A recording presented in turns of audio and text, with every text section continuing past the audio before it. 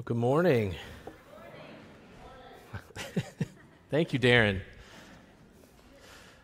Hope everyone's doing well this morning. In case you're wondering who I am, my name is Matt. I'm one of the pastors here at Cornerstone Church. I'm our Okatee campus pastor that we launched back in September. And so if you've joined us in the last couple of months, just know that the Okatee campus is real.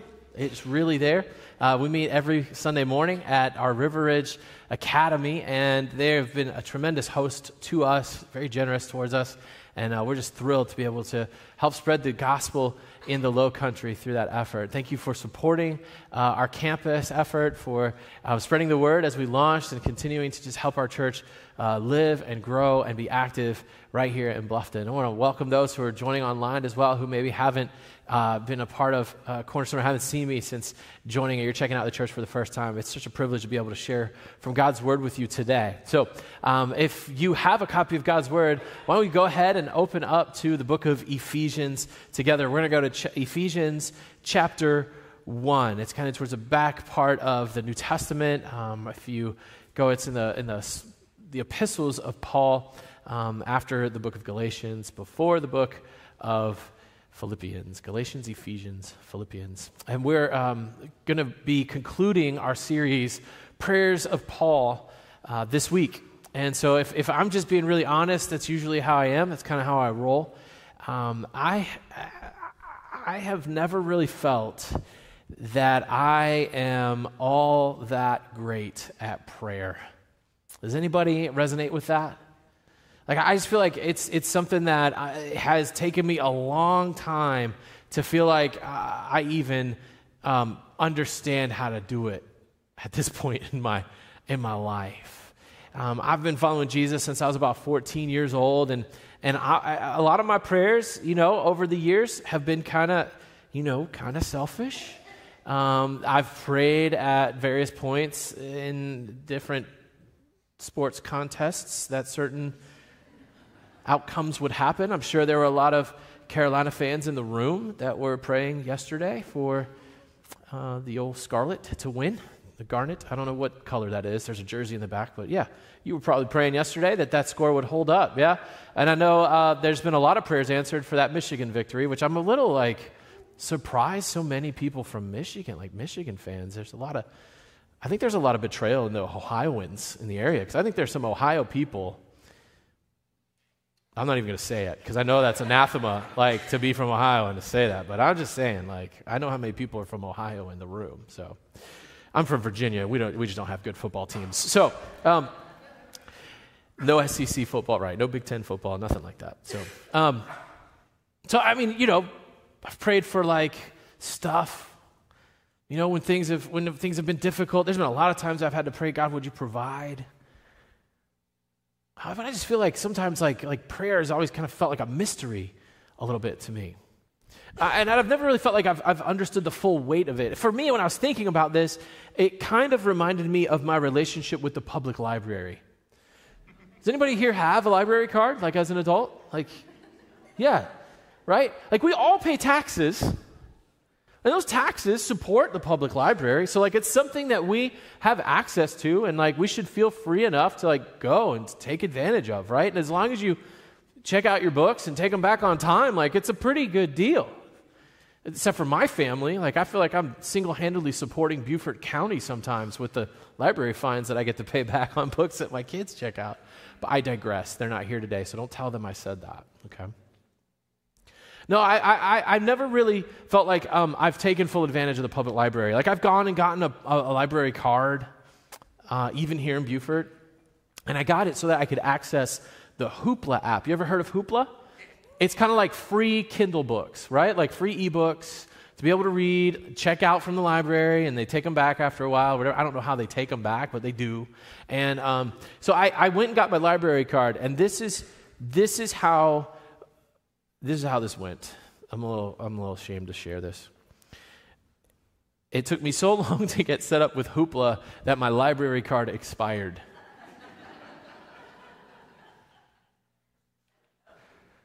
Right? I only had to go to the library one time. I didn't have to go back to the library to do it, right? I've never really taken full advantage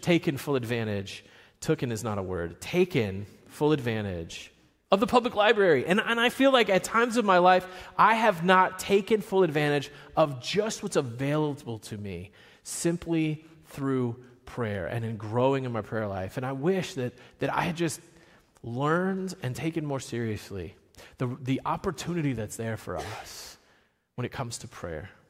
You see, I believe this, that prayer affords the people of God access to the power of God to accomplish the purpose of God in the world. I believe that prayer is the key. It's not that you earn the ability to do things through God because you pray. No. God uses prayer to shape us and to mold us and to push us and to keep us moving forward. And so prayer, it actually opens up the door for us to all that's available to us, like the public library. Like when you have a library card, there's all these books that are just available to you, and the knowledge and the entertainment, whatever you want to read, nonfiction, fiction, magazines, whatever it is, so much is available to us, right? If we would simply go and get the library card. And a lot of us you're like me. You've got the library card, but never accessing what's available to you. And I believe that comes through prayer. Because what this does is prayer actually gives us the opportunity to align ourselves with God, to align ourselves with His heart, to take ourselves out of the position sometimes we like to put ourselves in as the Lord of our own lives and recognizing who our Father is. Prayer affords the people of God access to the power of God. It's something that you have, but you got to use the card to access it so that you can accomplish and I can accomplish the purpose of God in the world. Over the last few months, and my prayers have just been answered, man. I've seen God move in so many ways. And over the last few years, I've seen God just move in so many ways. And I firmly believe that the more that I grow, the more that I lean into prayer, the more that I seek God in prayer, the more and more He's going to just show Himself to me and show Himself to us.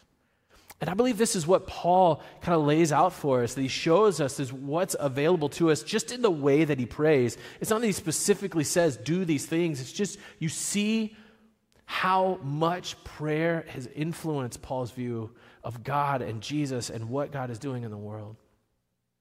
And so maybe you're here and you're like me, and it's kind of like you in the public library, right? Like you know about prayer, but you've never really accessed prayer on that level. Or maybe you're here and you're a skeptic and you're just figuring out this Jesus thing. Maybe you've just recently started believing in Jesus. And I want us all to just kind of open ourselves up to man, God could take our prayer lives from point A to point B, and to see what God would do in that and to continue to grow us over the course of time as we pray and learn how to pray. So let's look at Ephesians chapter 1.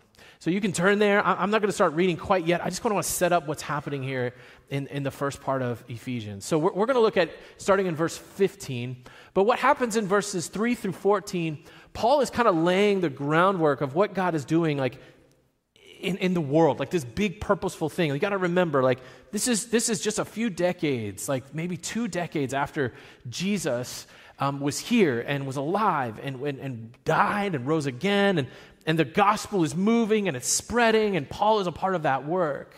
And a big part of what God is doing is He is uniting all things under Jesus. That's what Paul says in that first section of chapter 1, that God's great mysterious plan was to take everything and to bring it together in Jesus, in the work that He accomplished through His giving His life on the cross.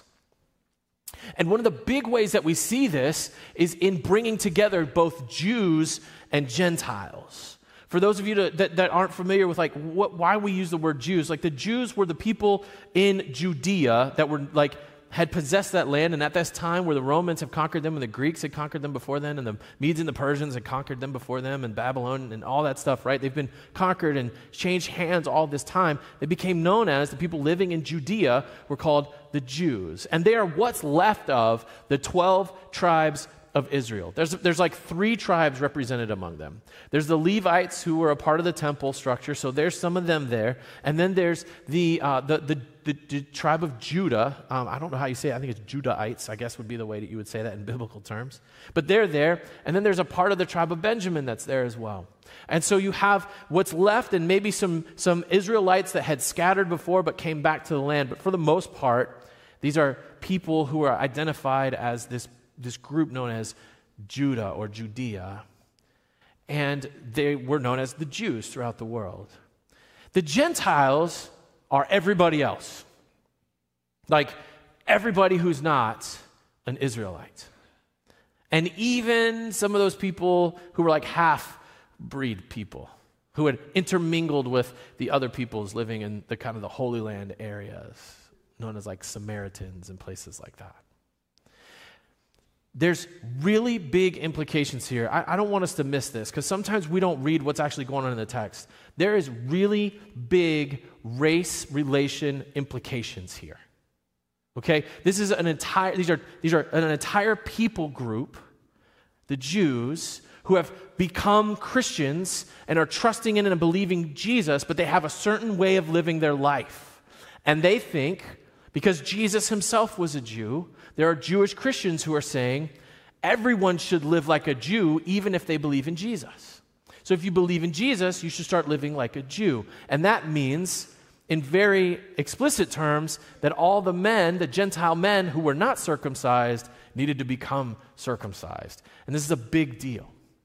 And for them, it was like we can't be unified if we don't get over this. But Paul is laying out the argument that Jesus is greater than the sign of circumcision, and everything is united in him. And we're going to see this as we move into the text. So God has revealed his great mysterious plan to unite all things in Jesus. And here, Paul begins his prayer for them in verse 15. He says this: "Ever since I first heard of your strong faith in the Lord Jesus and your love for God's people everywhere, I have not stopped thanking God for you." What a challenge. Paul's first thought as he lays out the great mysterious plan of God to unite all things in Christ, the Jews and the Gentiles and all creation, his first instinct is to thank God for the ways in which the believers in Ephesus are embodying this very thing. It brings to mind Galatians 5. In Galatians 5, Paul opens up and he says, for freedom you have been set free, so why would you put on another yoke of slavery? And what he's saying is, why would you put yourself under the law? Because this issue was not unique to Ephesus, it was unique to all of the churches, particularly in places where the Jews were the minority. And so here, Paul is saying, why would you put on a yoke of slavery? Why would you want to obey the law and obey all the rules of the law and believe that in order to be faithful to Jesus, you have to obey all the rules? Why would you do that? Jesus has set you free, so don't put on that burden again. And in Galatians 5, verse 6, he says this. He says that, I have to go back to my notes. He says that what matters the most, the mark of the believer, is no longer circumcision. It is faith working through love. And that's what we see here in Ephesus. He says, I have not stopped thanking God for you. For what? For your strong faith in the Lord Jesus and your love for God's people everywhere. You see, one of the ways that he would see this was that as Paul traveled and he went to the different places and he started these new churches, and then he would visit the churches that he had started, he would take up collections to support the poor and the needy in these other places. And so what you had was new believers in these locales that they had never been to these other places, and they would give generously, and they would support the work. Not just the work in the churches, like our idea of church is very different than what the New Testament church was like. In the New Testament church, they took everything that they had and they gave it to meet the needs of everyone involved. And when that ran out, the other churches were giving to support the other churches. And so he sees that. The genuineness of their faith is that they join right into that generosity. And he sees their strong faith in the Lord, that their conviction leads them to act in such a way. It's such a cool thing to hear that. Like Paul sees what God is doing, and his first instinct is not to pray for their needs, but to just thank God for them, to thank God for what he's doing in them. That's so cool. He continues on, picking up again in verse 16. He says, I pray for you constantly, asking God, the glorious Father of our Lord Jesus Christ, to give you spiritual wisdom and insight so you might grow in your knowledge of God. Let's stop right there. He says he prays for wisdom and insight, spiritual wisdom and insight. Wisdom is this. Wisdom is this confidence to know that they know, right? Like that when unbelief comes up or doubt starts to creep in, it doesn't shake them to the point where they can't seem to hold on to their faith. So when the hard things come up, they're not so shaken that they let go of their faith, but that they would have spiritual wisdom to know and be secure in what they know of God as they get to know him better. Then he says for insight. He prays for insight. In other translations, it's revelation.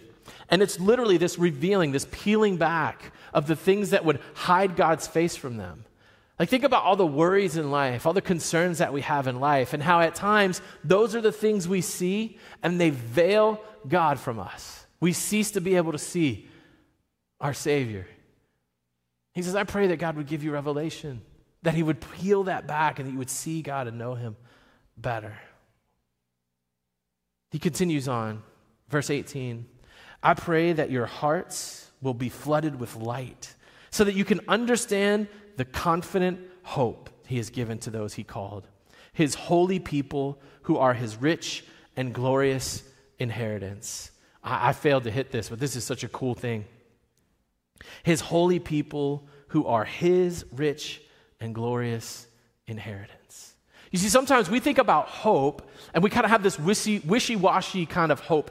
Like I hope it goes well. Like I hope it doesn't rain today. And then if it rains, we're really disappointed, right? Like, oh, it rained. And like our hope didn't come to be. And so for us, hope is like this very like flimsy thing. Like it may or may not pan out. Paul prays for confident hope here, right? And here's the confidence. Here's where we can build confidence. He says that confident hope he has given to those he called, and those that he called are his holy people who are his rich and glorious inheritance. What do you know about an inheritance? It's something that you get, right? For many of us, we might be looking forward to an inheritance, right? Like I joked with my dad about this. Like my dad's got this sweet, like I think it's a 2021 Dodge Ram 1500, and it's like fully loaded. It's got the leather. It's got like basically a giant iPad as the center console thing. Like it's so cool to drive. Like I feel like I'm driving a spaceship. And as a child of the 80s, like there's nothing cooler than driving a spaceship, man. And so I joke with him like, Dad, just remember firstborn gets a double portion. That's biblical.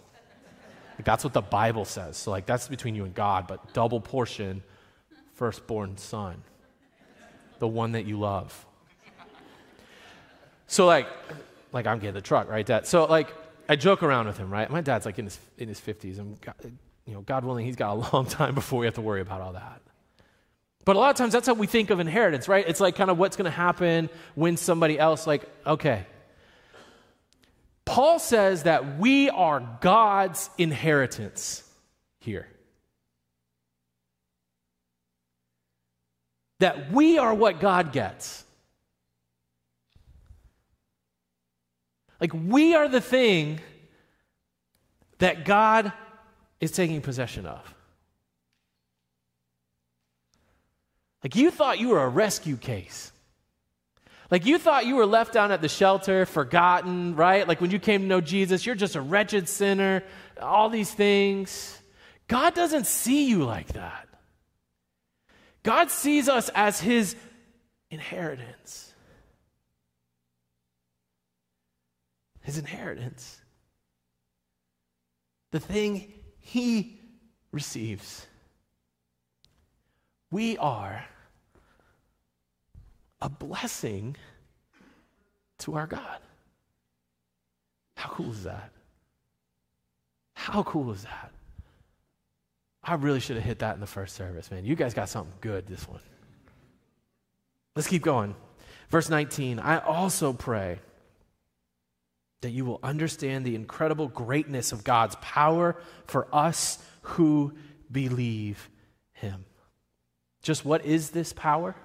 I'm glad you asked.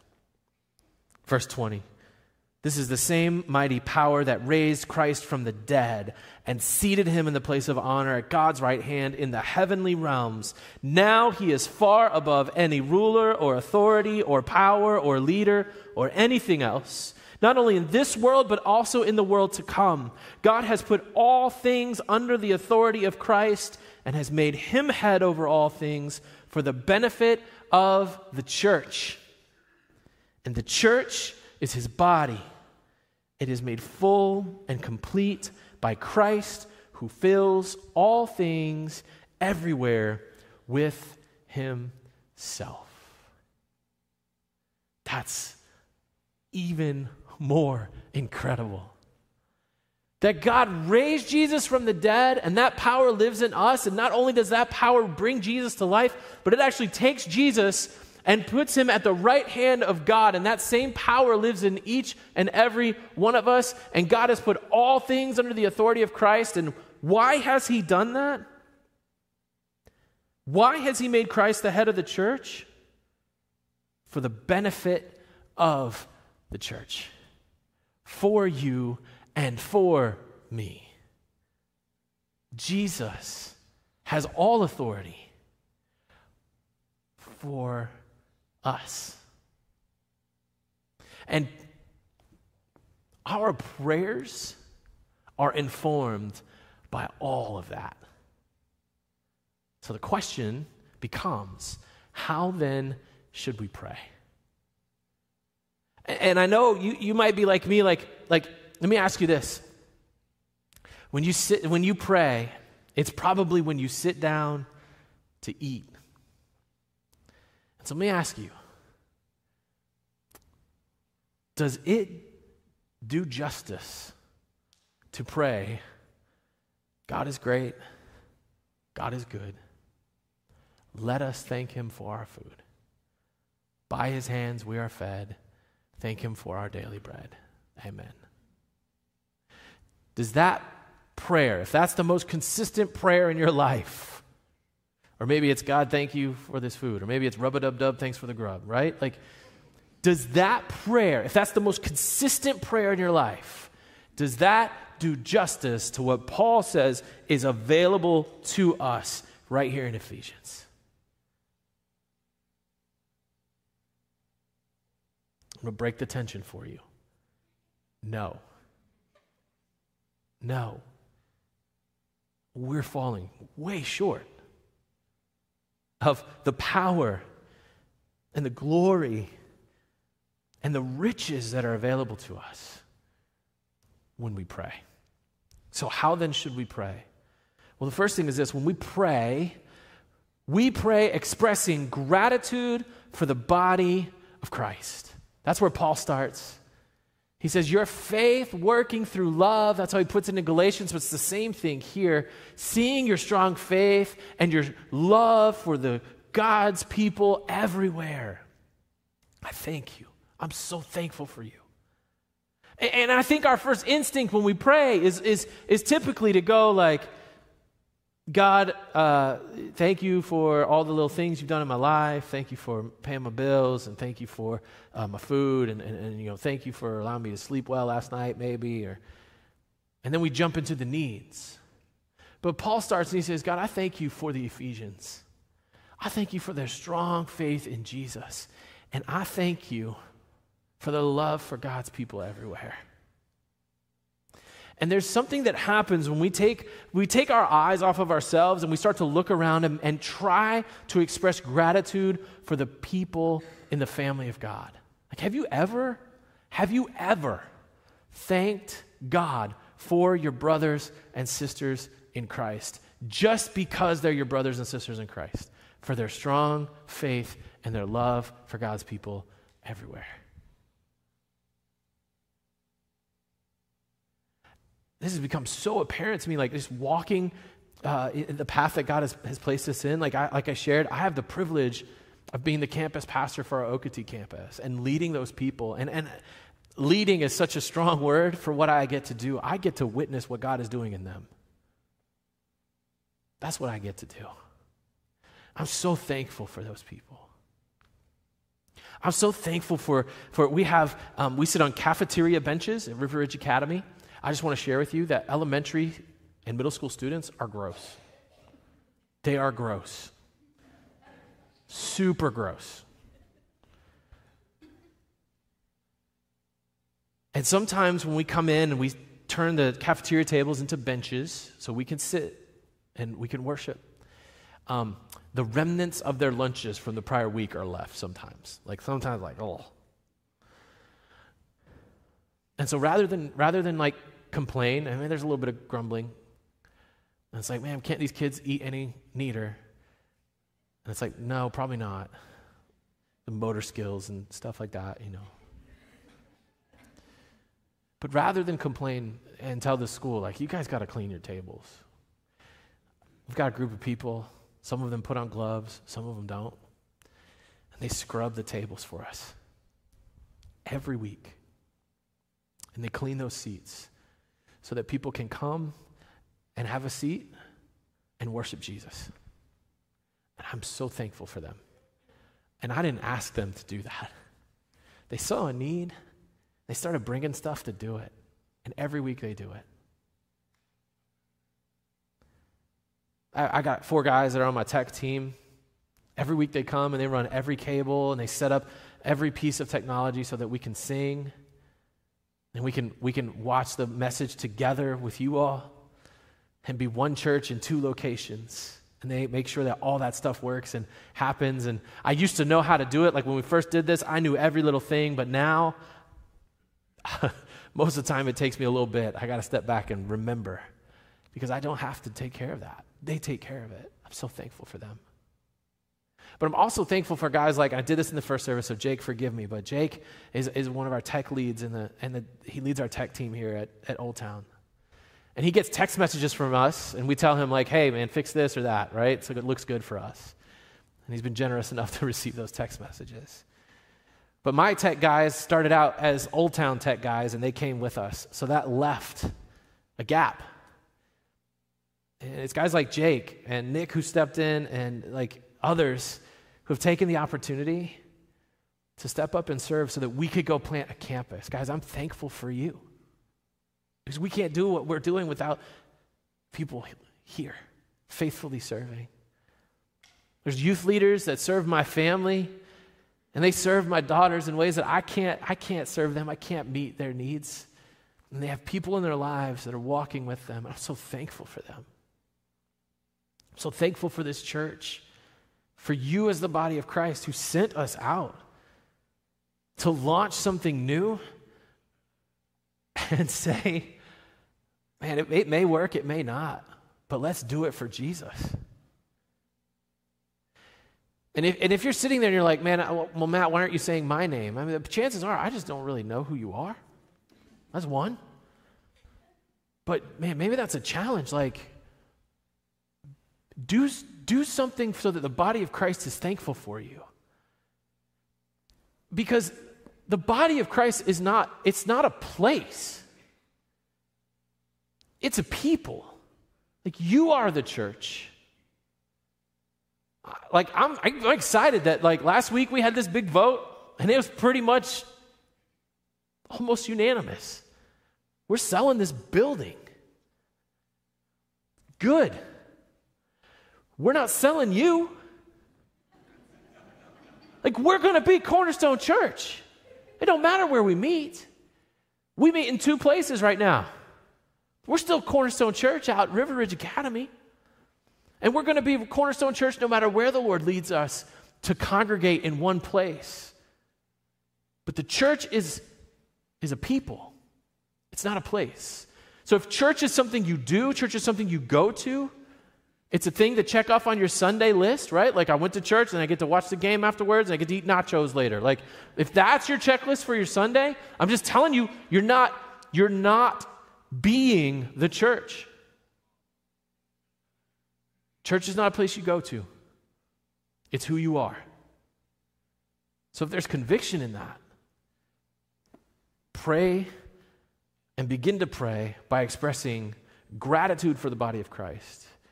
And then you'll see the places that you can be someone to be thankful for. Pastor Mark shared this quote last year around Thanksgiving. He said this: expressing gratitude changes the attitude. The more we express gratitude, the more it shifts our hearts, the more it changes our attitudes. And if your attitude towards church is it's a thing I go to and it doesn't have much value, you need to start expressing gratitude for it, because it's going to shift your attitude towards it. If you want church to not just be a place, but to be the people, and you want to be a part of that people, start by expressing gratitude in your prayers for the body of Christ and finding ways to be thankful for their strong faith and their love for all of God's people everywhere. Second, when we pray seeking to know our God better. We pray that he would give us spiritual wisdom and insight. And there's 3 ways God gives us spiritual insight and wisdom. The first is through the scriptures. And when you pray, you should pray that he would speak to you through his word. Because if you want to hear from God, he's spoken loud in some places. And there's real easy words to listen to. In the Gospels, they're in red. Those are important ones. They come from Jesus. So you could begin there. But if you're not reading his word and you feel like when you read his word, you're not hearing from God, begin to pray and ask him to speak through his word. And I promise you, he will speak. He will speak. Every time I sit down to prepare a message, I know Pastor Mark does this, I know Pastor Jason, I know Austin. Every time we sit down to have to take on the tremendous responsibility of sharing this with you, we pray, God, would you speak through us, not our words, but your word. Let's glorify your word and exalt your word. Don't let it be of us. Let it be your word. If he's faithful in answering that prayer for us, he will be faithful in answering the same prayer for you. He also speaks and will give you spiritual wisdom and insight by the Holy Spirit. And you need to pray that the Holy Spirit would lead you. Sometimes we're living our lives as if we're the ones in charge. But here's the thing about the Holy Spirit. He's not your ride-along. He's not a passenger. The Holy Spirit only knows how to drive. And so you got to get out of the driver's seat and let him do what he does. So pray the prayer, Holy Spirit, would you lead me? That's why Jesus sent him, to lead us and guide us into the truth, to convict us of sin, and to help us in accomplishing the work that God has put us in charge of.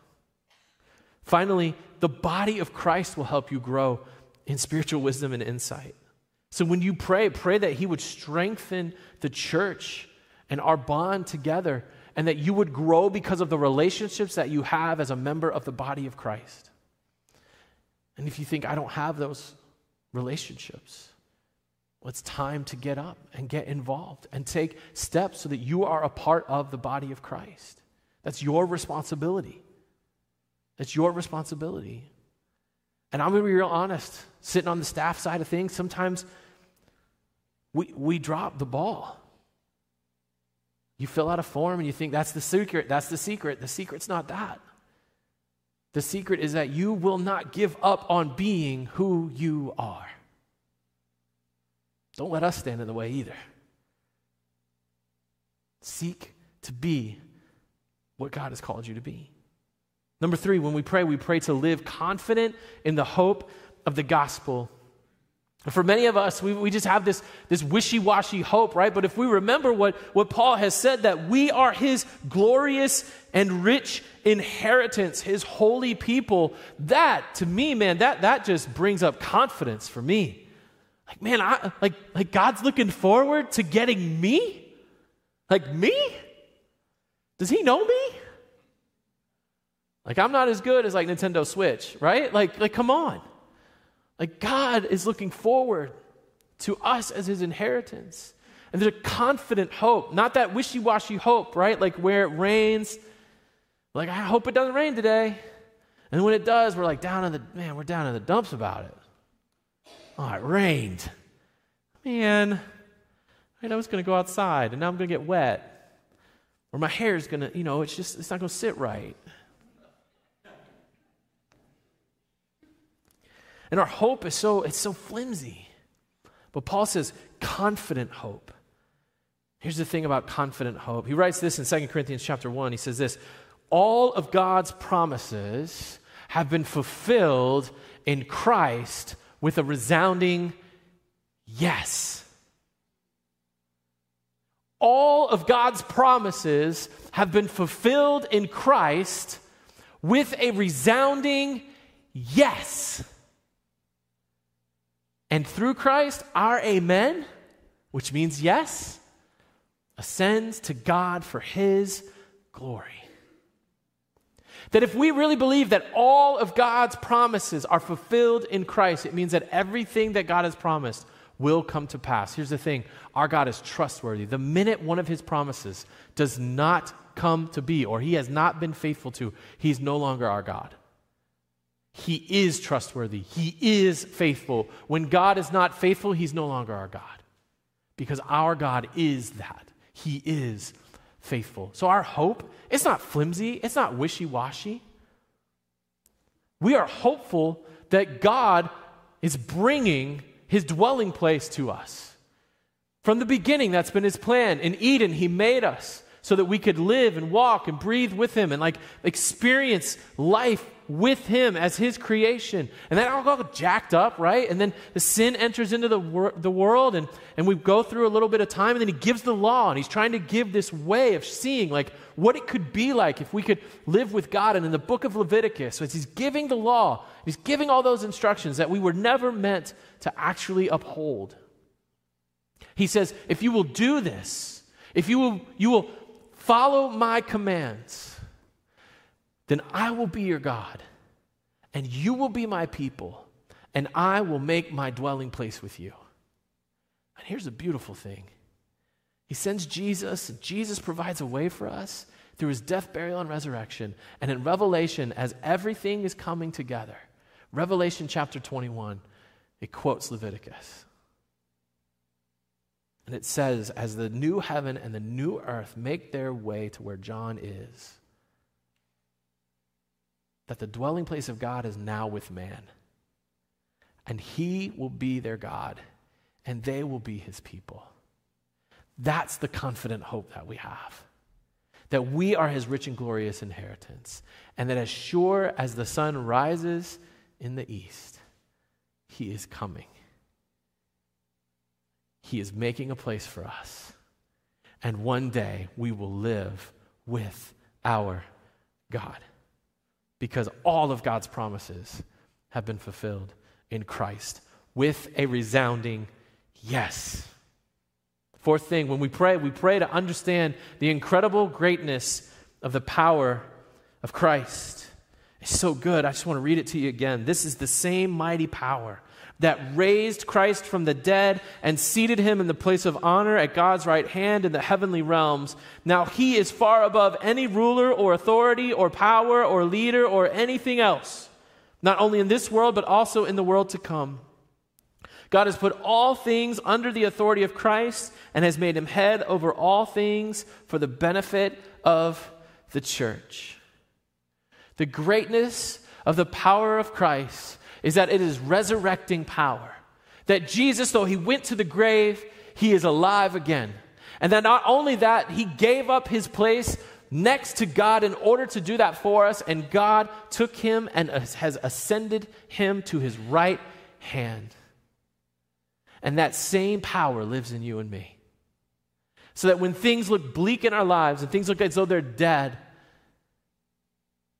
Jesus can bring them back to life. When things look like they're down and out, Jesus can bring them to glory. That's the power that lives in us. He prays that we would understand the incredible greatness of the power of Christ. And finally, when we pray for the whole church to be filled with Christ as we embody Christ in the world. It is our responsibility to be the hands and feet of Jesus in the world. It is our responsibility, no matter where we go, that we embody Jesus. That you actually bring the kingdom of God to the places that you go, wherever we are, both here as Cornerstone Church in Bluffton and in Okatee, but also to the ends of the earth, through our brothers and sisters in Christ all over the world who are embodying Jesus where they are. When we pray that Jesus would fill every single member of the body of Christ. Everywhere. As he fills all things with himself. And I believe that these types of prayers, when we begin to pray in this way, it just opens up the door for what God has for us. Because I firmly believe this. Prayer affords the people of God access to the power of God to accomplish the purpose of God in the world. If you want to be a part of that, like you've been called to that.